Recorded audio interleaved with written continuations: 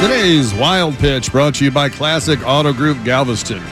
Ohio State coach Urban Meyer recently revealed that the name for his field goal unit is Bama, a dig at the Crimson Tide, who screwed up a tie game in a field goal in the 2013 Iron Bowl. Well, a Houston Chronicle employee was not amused and tweeted, quote, "Do they also practice the play where Saban beats your ass so bad that you fake a heart attack and have to quit?" You know, Meyer had a heart attack, and well, we know it was a Chronicle employee because he used the newspaper's Twitter account instead of his personal account. Oops.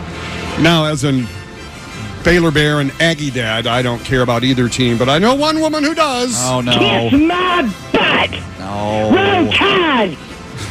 That's today's Wild Pitch.